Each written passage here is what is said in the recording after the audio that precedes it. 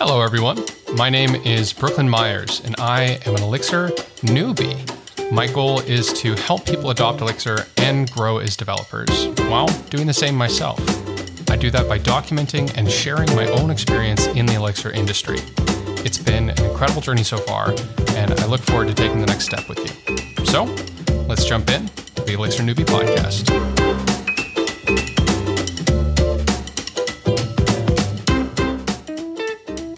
Hello, everyone. Today I'm joined by my friend, Wannes Fransen, who is a lecturer and researcher at UCLL, which is a university in Belgium. He gave me my first opportunity to speak at a university and has been a huge help inspiring material for Dockyard Academy. So, Wannes, thank you so much for joining me. Thank you for being here. Thank you for having me. So, we're going to have all sorts of interesting technical conversations, of course. But first, I want to know, who is your favorite wizard? I'd say Merlin. And not because of the stereotypical stories, but mostly because of the, do you know the drama? I don't think it was on, maybe it was on Netflix. And I really liked him because he found a unique solution to sometimes common day problems. I love it. Was that there used to be a Merlin series about Merlin when he was like young and King Arthur? Is that the... Yeah. Yes. Yeah, I loved that series. I can't remember what it was on. I think it was just called Merlin, if anyone wants to watch it. I'm a big fan of... I don't know if this counts as a wizard, but I think one of my favorite wizards is Kvothe, who's from this book called The Name of the Wind by Patrick Rothfuss. He's this like intensely intelligent, people should read that book, by the way. Patrick Rothfuss, The Name of the Wind. That's one of my all-time favorites. There's also a second book called A Wise Man's Fear. Incredible books. But that's not what we're here to talk about. What we're here to talk about is Elixir and programming and teaching. And so I want to understand, how did you get started in programming, and how did that lead to becoming a researcher and a lecturer? Well, I have to admit that the path to a Elixir researcher wasn't a normal one. I certainly didn't expect it in the beginning. So in the beginning, I was just a typical student, like all the students that I'm teaching right now, learning some object-oriented languages, Java, Python. In that time, there was also some Perl added to it. Didn't like that, but yeah, it was there. It was just no functional programming at all. So that was the only world I knew. After a while, I got, I think maybe frustrated or a little bit irritated with Java. But I couldn't really put my finger on it why. And that became quite clear to me with the project when I was in my second year. I was in a student group, and it gave me the opportunity to work together with some master thesis students, and their goal was to solve a certain business case. But in order to make it concrete, they needed some kind of software product, and that was a 3D bin packaging system with homogeneous objects. So that was, the easier variant. If they were all dynamic-sized objects, that would have been a bit difficult. And I made that completely in Java with Spring Boot. In the beginning, it was definitely a good learning experience. But at the end, those irritations, those annoying feelings became stronger and stronger. And after a while, I got to know why. So, of course, I was a second year student. My code wasn't perfect. I'm not saying it's all Java, it's fault. Of course, I was still a student. It was mostly my fault. But the language didn't really push me in a good direction. It was how should I call it? Kind of like a free for all, figure out your way. And it allowed to do a lot of things, even if that wasn't the best practice, resulting in non-deterministic output. So they gave in the sizes of the object that they wanted stapled in a certain box. And while the result was always correct, so many boxes of type A or B, the way that they stacked them in a box was also quite important, and that wasn't deterministic at all. So every time you ran it, it was a different kind of version. So that was strange because there was no concurrency, nothing else. I still really don't know what went wrong. But also the no concurrency was a big problem. As soon as the object became smaller, you had to wait quite long for an answer. And then in the third year, there was this course. It's a course where you can run along with a senior researcher. And he gave me the chance to learn Elixir, functional programming, and then, of course, the beginning of the OTP framework. So it was just a small course. It was mostly explorative. And there I got to know Elixir. I was so in love with it. In the beginning, I was, of course, really confused with the functional approach. But after a while, I saw the benefits. And then I used it for my bachelor thesis. And that ended up in a component-driven simulation software for hydraulic circuits. Once again, not the best code. I was definitely an Elixir newbie. But yeah, I was really happy with the result. It worked. It was concurrent. It was a good bachelor thesis, in my opinion, at least. So I got hooked on it, never stopped with it, and here I am, still using it. Nice. It's interesting to think about the importance of constraints, because like you were talking about, when you're using a language that doesn't encourage you along a particular path, it kind of lets you go free rein. That can be a lot of fun and like really cool. You know, like I like writing JavaScript. I often describe it as duct tape programming. Right? I can patch things together however I want. But ultimately, if you are building something, creating something, this even applies to different fields. You want to have constraints. Often you can be more creative the more constraints that you impose on yourself. And functional programming is one of those things where there are more constraints and more idiomatic ways of writing it, and there's more best practices. I would say that functional programming to me feels like it's consolidated on its best practices more than object-oriented. Maybe that's just because there's a smaller set of it, or maybe that's because of the nature of FP. But regardless, it seems to be consolidated on particular patterns. Whereas, like you said, with object, you can kind of write yourself into a corner. I completely agree. You can do that no matter what. Nothing's a silver bullet, but having those constraints, making things testable, for example, and making things much more about the pure input and output of things, can lead to writing a lot cleaner, more reliable code, more predictable. Yeah, definitely. And also something I noticed was all the patterns and all the, I call it almost administration, like the abstract this, abstract that, and it's most of the cases no longer necessary, in my opinion, with functional programming. It feels a lot more natural, more smoother. That was also a big plus for me.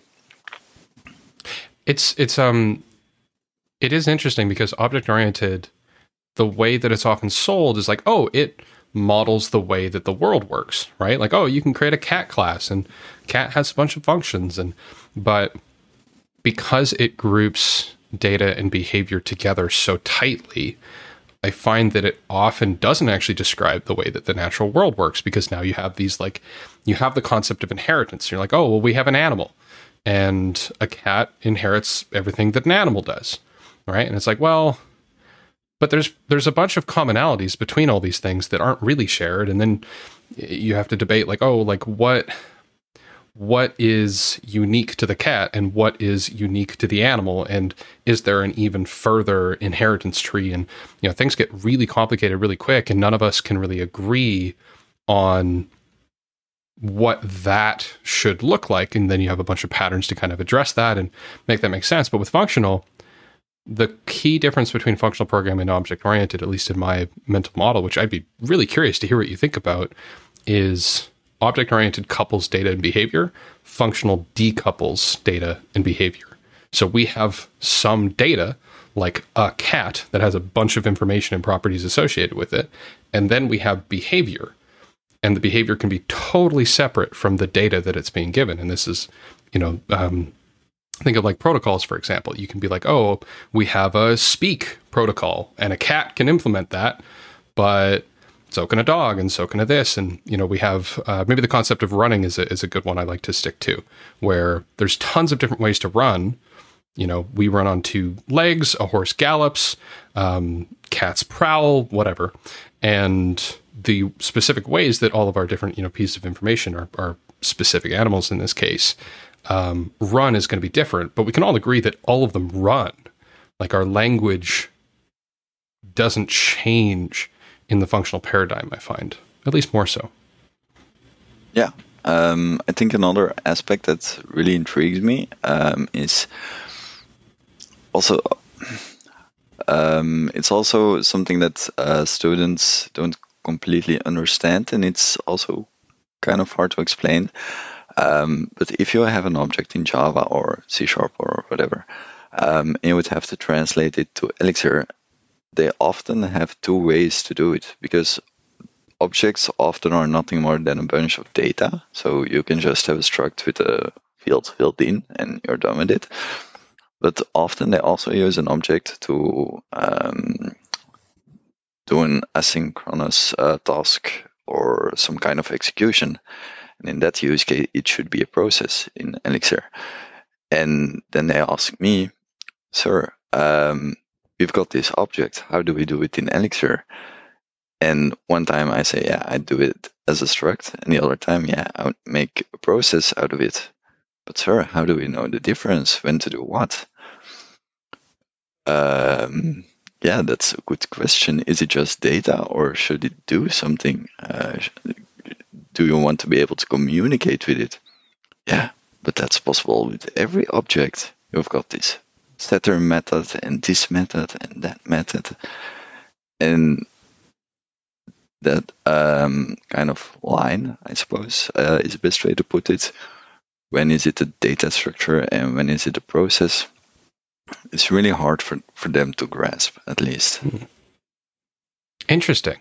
I haven't thought about this properly before, so I'm coming in naive. But my initial thought is that you can still separate those concepts. Like you can still have a struct that represents your data and the way that it's going to change and the functions that you might call on some version of that struct that'll update it or change it or whatever it's going to do. Not literally change it, you know what I mean? Return a new version of it that is now going to be the current version of it. And then you can use that struct within a process. And anything that is the like asynchronous part of it or the in-memory state part of it, that can all be handled by the process. I would think that's how my brain would think about it, is you can still have both of those concepts, start with a struct, start with synchronous, and then once it needs the functionality of a process, well, there's another level that you're adding on to that. So the struct can remain the same and you're just like adding in, okay, now we have a process that's going to work with that struct. Yeah, I completely agree. Only for the students, it's often that when they make a class, it can be represented by an object, and the best way to do that in Elixir, or the easiest way, is to make a process out of it. And in some use cases, I find it really hard to explain why. For example, I'm working in my free time a little bit on a multiplayer server, and in an area area you can have monsters. Those monsters, I would just model them in the area process as just structs. But the players, on the other hand, each player has a separate process, because there's also a TCP connection, UDP connection, and you have to do a physics calculation, and you want to do those asynchronously. But sir, both are objects in Java. Why are you taking two complete different approaches? Because you definitely want asynchronous computing there. Sometimes the students ask questions that really put me on the spot. And that's what I loved the most about getting to do that guest lecture, by the way, was the questions you get. You're just like, oh man, I hadn't thought about that. Yeah. Why? I think there are a lot of things that we as Elixir developers take as granted. Definitely if you do it for a few years, of course that's the same with everything. But if you have to explain it to new students or beginners, then it makes you think about it as well. That's also a really nice experience. Yeah, I completely agree. I've really enjoyed the experiences so far getting to teach. It reinforces your learning to a huge degree. Like, all teachers are still learning, obviously. And so it makes you think even deeper about subjects that you kind of hand waved away or thought, oh, I understand this. It makes sense. I'd love to hear about what your early experiences as a teacher were like. Like, how is it just you got into research and, teaching is a part of that? I know that you're very passionate about what you teach. And so, yeah, I'd love to hear about that.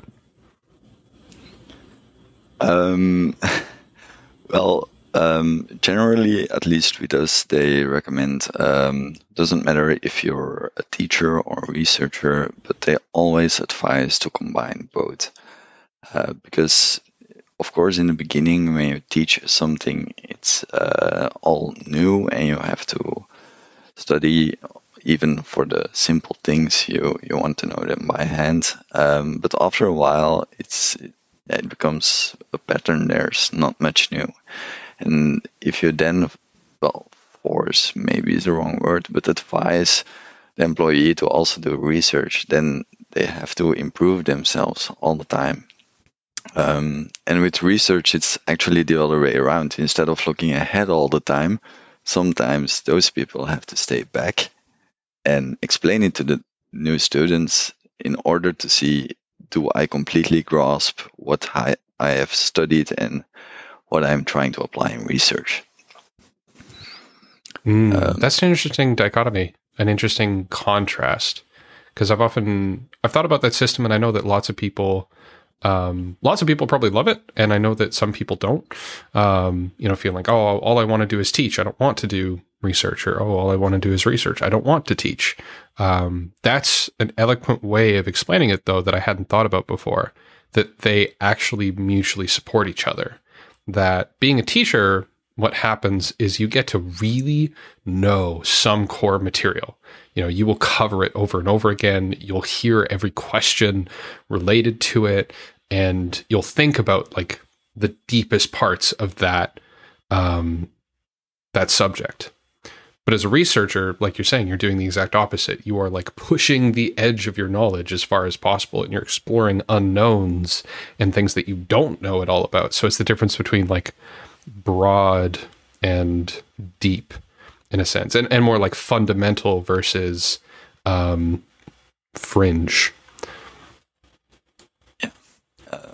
Though I have to admit that sometimes it's complicated to combine those two. Not only on the organizational level, that's a whole other discussion. But of course, if you have more interest in teaching, then you'll spend more time on that. And the time balance is, at least for me, it's a bit of a challenge. But I didn't answer on your initial question. I think you asked me what my experiences were when I started teaching. Yeah, what was early teacher Juanes? Professor Franson. I was nervous. I can't say it any other way. It was, now that I think back to it, I was shaking with my knees, with my voice a little bit. I was a typical ITer that was in the basement of his student club and just programming there the whole day long. Even going to classes was a bit too much people, too much chitter, can't focus there. So and then you're going to stand in front of a class. So it was nerve-wracking. But how should I say it? I wanted to dress myself up nicely and be the teacher that the students deserve. But I quickly noticed that I wasn't completely myself anymore, and that actually only added to the nervousness and the stress. So it was a learning process for the students as well as me. And after a while, I was like, okay, I'm just going to be a little bit more casual. The working clothes that I wear for research. I'm just gonna not make a huge context switch. And as soon as I started becoming more comfortable as my position as a teacher, the students also noticed that the lessons became better. That was kind of the early me teaching in front of the classes. I think public speaking is most people's worst nightmare. I know that I was certainly intimidated. I'd never done something like that before. Speaking, to be fair, it was a Zoom call, so maybe that minimizes the impact to some degree. But I hadn't even been to university before. That was literally the first time I'd been in that environment. So thank you for that opportunity, by the way. And thank you for taking a risk, because it was. I had to prepare quite a lot to make sure that went well. I still don't know how you lecture with the frequency that you do, although I guess I'm going to have to learn pretty quick in the next few months here. Well, feel free to always come by again for another guest lecture if you want to have some exercise. Anytime. Yeah, anytime. It was a great experience. I'd love to know, because I'm earlier in my teaching career than yourself, and you've kind of gone through some of the initial hurdles. You talked about your comfort level changing, and you talked about that improving your kind of material. I'm curious, what lessons did you learn along the way? Like, what got better? Your ability to explain things, or what changes did you notice beyond comfort level as you started to grow as a teacher?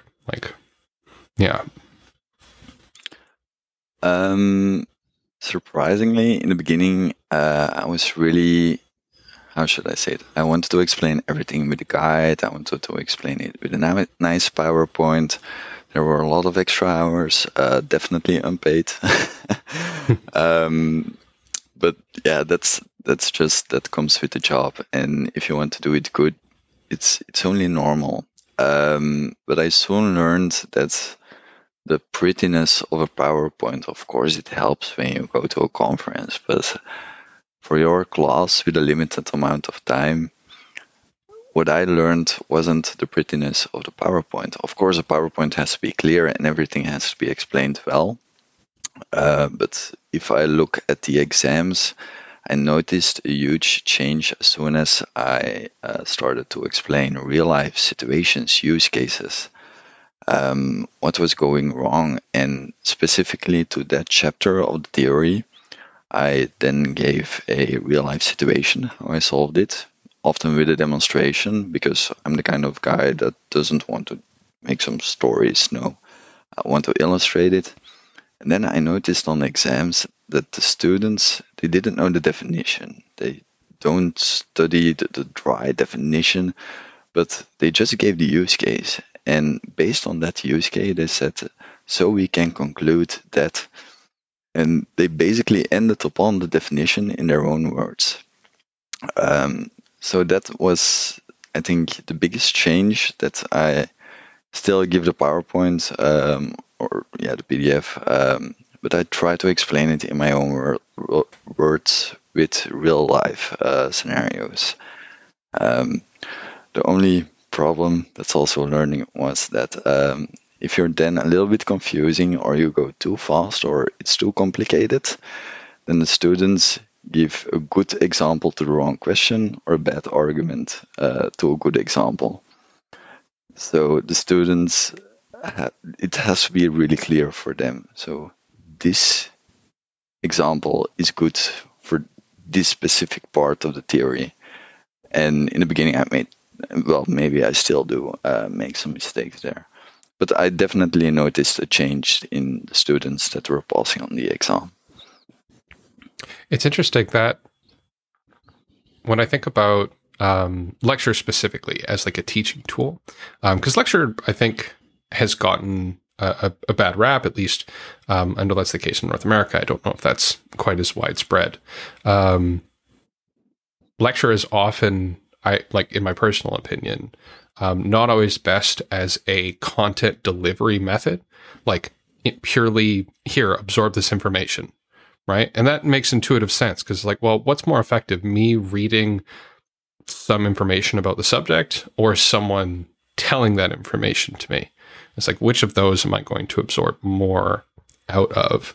But the power of lecture to me a lot of the time is going to be your ability to pull in the wider scope and talk about meaning and talk about why this is exciting and cool and get people thinking about why this is really awesome and why this matters. And, those telling stories, those are things that written material is not going to do as good of a job of, right? Because written material can't convey passion, enthusiasm, experience, personal story.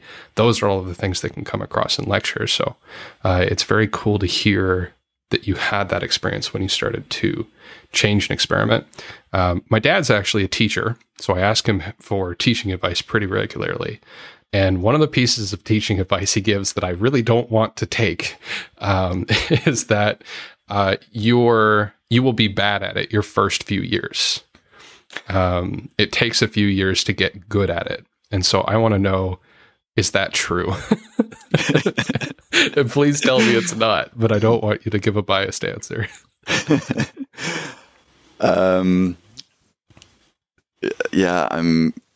I can definitely say that I'm becoming better. Was I bad in the beginning? I think the biggest challenge was that I had to completely revamp 2 courses in my first year that I started working as a new lecturer. So it was a lot of firsts at once. A lot of firsts at once. Some students said there was always one thing that came across so every year there's a review from the students, and there was always one point or collection of points, and that's the lecturer knows what he's saying. He has expertise, and that was always the highest score in my review. What they don't really like about my style, I'll call it style, is I'm assuming they are second and third year students. So in my opinion, I don't have to write a guide for anything anymore. So not all the things explained in the gritty details, because there's documentation. So I can write a basic guide for the beginning, and then I'm like, okay, just like in real life, you're in your second or third year, you're gonna have to do an internship that self-sufficiency, you're going to have to grow it. So go to the documentation and try to implement it. After you've Googled a bit and you've tried it, show me what you've tried, and then I can help you on a good path. That was something which made me maybe a bad teacher. Maybe I'm still in that context a bad teacher for some students. I don't necessarily enjoy the framing of good and bad. I liken things to being on scales with different areas, right? Like and also we should remember that it's very similar to user testing, where the feedback your users give you if students are our users in this case, is not necessarily going to be a one-to-one, right? Like users will tell you some information and then you need to actually think and digest, okay, what does that data mean? Like one thing I think I want to relate that to is I'm very bad at letting people struggle, which is really important and necessary. So I've had to work with more junior developers before who were coming onto a new team, and my goal was to onboard them. And I had a bad habit of they would ask me a question and I would give them the answer.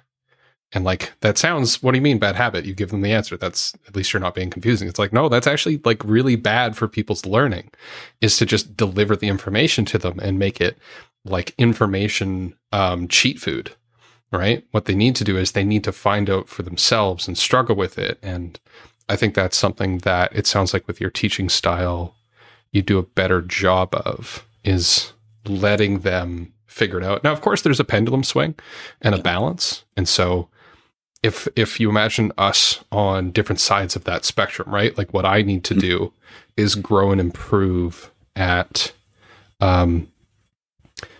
providing students the opportunity to self-explore, to be self-sufficient, and to work it out on their own and really chew on a problem so that they get it. The inverse could be said potentially of figuring out how do we make the information more digestible, or what I think one of the things we both probably struggle with or have experience with is called the curse of knowledge. So once you know something really deeply, which is one of the pieces of feedback that you're getting, it's really hard to explain it simply. That's not always the case if you're, depending on what the subject is, but sometimes knowing enough about something makes it hard to remember what about it is complicated and difficult to wrap your head around. And so that's another thing that can potentially happen, is you know so much about the subject. And I know this, I've had conversations with you where, the information goes over my head and I don't know what we're talking about, because you are quite brilliant. And so I would say that is kind of my reading of the situation. I don't want to use the words good and bad because I know that you're a good teacher. Thank you for the kind words. Maybe something small to add. I think you can only use those words if the expectations of the person are basically written in stone. So at our university, do they expect me to just write guides, and should they become self-sufficient when they go to work, or should we actually train them before they get there? And that's also something not clear. So as you said, maybe those terms aren't entirely correct, but students do indicate that it's a big switch from other lecturers to me. But yeah, at least they're honest, and that's the most important. Based on feedback, you can grow. So yeah, listening feedback is often very painful and difficult, but really important for sure. Understanding these things and how we can grow and improve. Like, I remember when I got to sit down and do the lecture, a lot of the feedback made me go, oh, I don't understand certain things that I thought I understood. And I actually have a lack of knowledge in certain areas, or I use the wrong terminology for something, or, I'm like to kind of soul bear for a second. Like, it was tough. After that lecture, I literally just went outside and just sat for an hour and questioned my life choices. It was just what am I doing? Those moments have become more and more frequent as I've put myself into more and more demanding scenarios. But I also think that's just part of the human experience. We're supposed to constantly question ourselves and, experience self-doubt. And that is just, it doesn't make that easier, but it is definitely part of the process for sure. Yeah. I don't have a good way to transition to the next thing that I do want to talk to you about. So I'm just going to bring it up. Yes, good. Yeah, I would love to talk about what it's like to be a researcher, actually, because we've talked about the teaching side of things, and we have gotten some insights there, and that's, I think, one of the more common grounds that you and I share. So I want to step into the unknown for a second and just get, what is the experience of being a researcher for people who might be considering that path? How does that work? Yeah. Maybe a little bit of background. So in Belgium, the two kinds of universities, at the theoretical, for the theoretical programs, universities, they do fundamental research, and I'm in the more professional, practical kind of university where they try to focus on business life. So yeah, it's important to know the context, since our research is more contribution to society might be the wrong word, because that's also for the other research, but we try to actually take that fundamental research and put it into practice with company. We go to the companies, ask for a use case, and then ask, okay, can we try this experimental technology, protocol, or whatever it is, and can we do it for your use case? And sometimes businesses are open for that, and sometimes they are not. But in general, we can say that if you do research, businesses have to be involved. As for the question, what exactly is it what you're doing? When I went for the job in the beginning, the job description was that you every 2, maybe 3 years, or maybe every year have a different project. And you have to switch between different projects, different contexts, and that sounded really nice. It still sounds nice, by the way. I'm still happy with my job. But what I didn't expect is that it's such a broad and diverse job description that you are faced with tasks that you never thought you would do. For example, I thought research, okay, I'm going to be able to,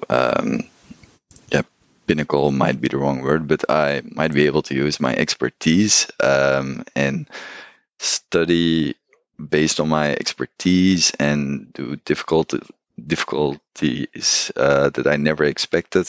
But in real life, I'm also doing server management, data engineering, data collection, service integrations, of course, and also the distributed computing and architectures, but even experimental BDD approaches and practices.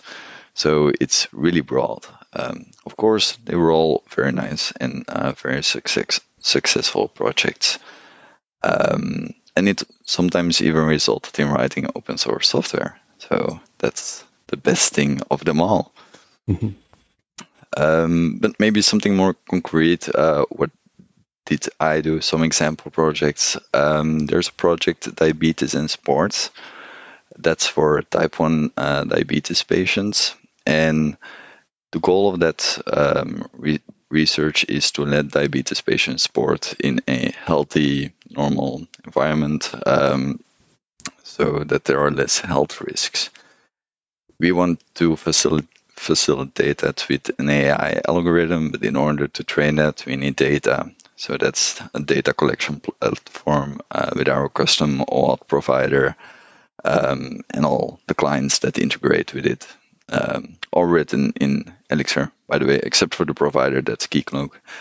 And now we've got the data, and the data scientists can do their magic, Merlins in action. So I think, it's a nicely organized project. There's also a really huge company behind it. I'm not sure if I'm allowed to say the name, so... no worries if there's NDAs or things like that. We don't need to. Yeah, but it's a really successful project. Other than that, First Time Right, it's a BDD research project. And sorry, can we take a second to say BDD? Yeah. You're talking about behavior. Yes. Behavior-driven development or design? I can't remember. Development. Behavior-driven development. Could you really quick explain what that is, just in case, so that, we can all be on the same page here? I'm actually pretty loosely familiar. I have like some understanding, but I haven't written BDD, so I could also use a catch up real quick. Yeah. So BDD is once again, just in higher lines, I guess, in the higher definitions. It's a way of approaching your software development cycle where you define your software based on the behavior it does. And the nice thing, in my opinion at least, is that also business developers can contribute to the testing process, which the actual technical people is really wrong wording. We have people who focus on product and people who focus on the implementation, if that's what you mean. Yes, thank you. That's a good way of saying it.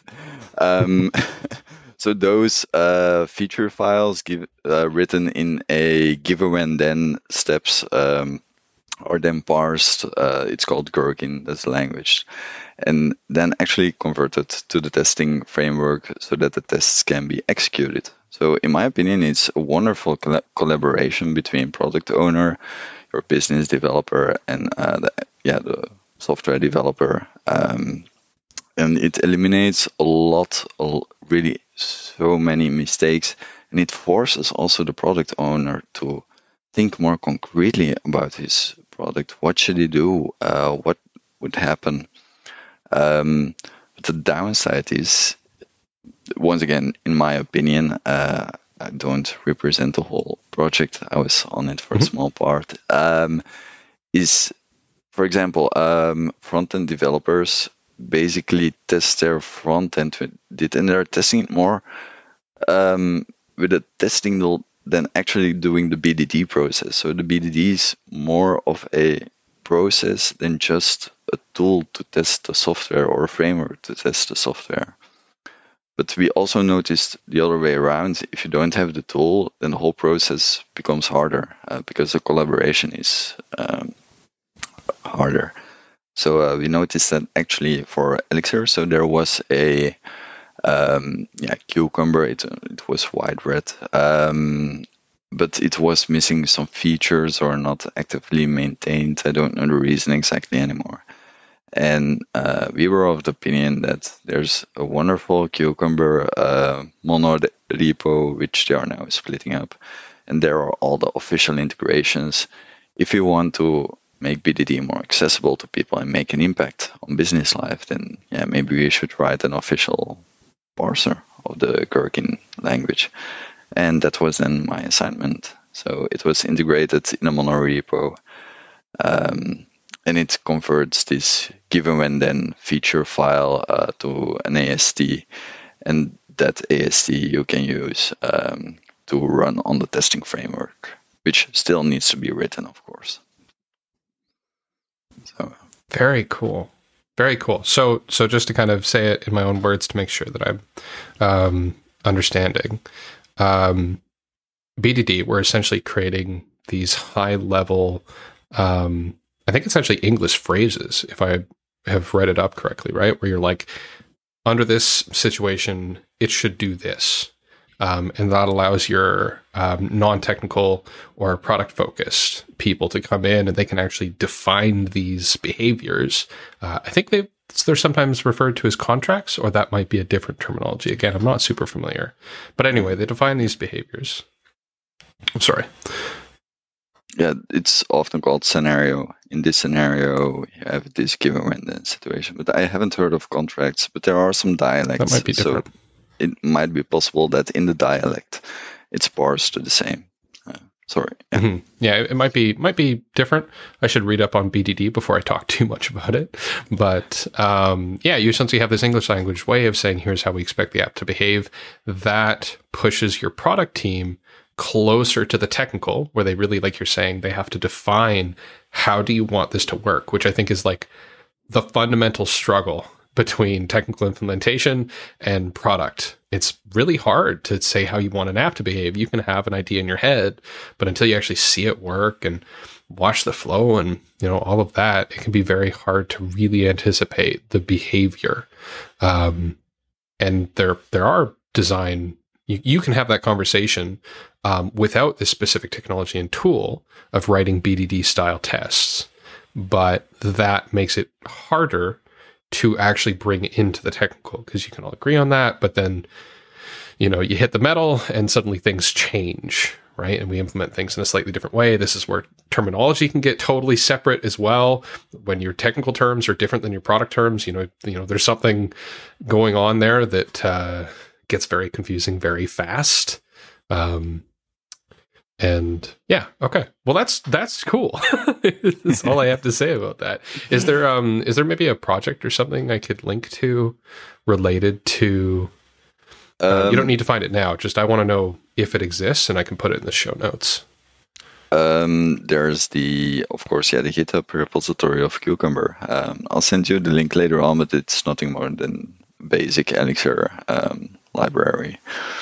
Awesome. On GitHub. Cool. Well, yeah, we can put a link for people there. who are interested in BDD and working on that kind of stuff in Elixir, I'll share those resources as kind of a getting started. It's something that I would like to learn more about, so that'd be super interesting for me as well. We're running towards the end of our time, so I did want to ask, is there anything that you would like to shout out to, promote, pitch, maybe recommendations, a favorite book? Totally open floor. What do you want to leave our Elixir newbies out there with? I didn't have anything specific in mind, but I do think that I have to give two very big thank yous. And one is, of course, to the company, because it allows me to use Elixir. It's not every day that the company just says, hey, yeah, try some Elixir and keep doing it for a few years. So that's the first one. And the second one is also to you, Brooklyn. Thank you for the guest lecture. And that's not all just in my name, but a lot of students have given feedback and they all liked it. It was a wonderful lecture. You did a wonderful job. And we're very happy with it. Thank you, buddy. Thank you. That warms my heart. It was such a cool experience. One of the coolest moments in my life to get to do that. And thank you for giving me the opportunity. It was very cool. Some very kind students did reach out afterwards and shared some kind words. So you have an awesome classroom. And if I were ever to go to university, UCLL and your class is the one that I would take. And that's going to be it for this episode of the Elixir Newbie podcast today. Thank you all so much for listening. And I hope all you Elixir newbies out there enjoyed this episode and learned a lot. If you want to chat, you can always send me a message. I'm at Brooklyn J. Myers on Twitter. I hope you all have an excellent rest of your week, and I will catch you on the next episode.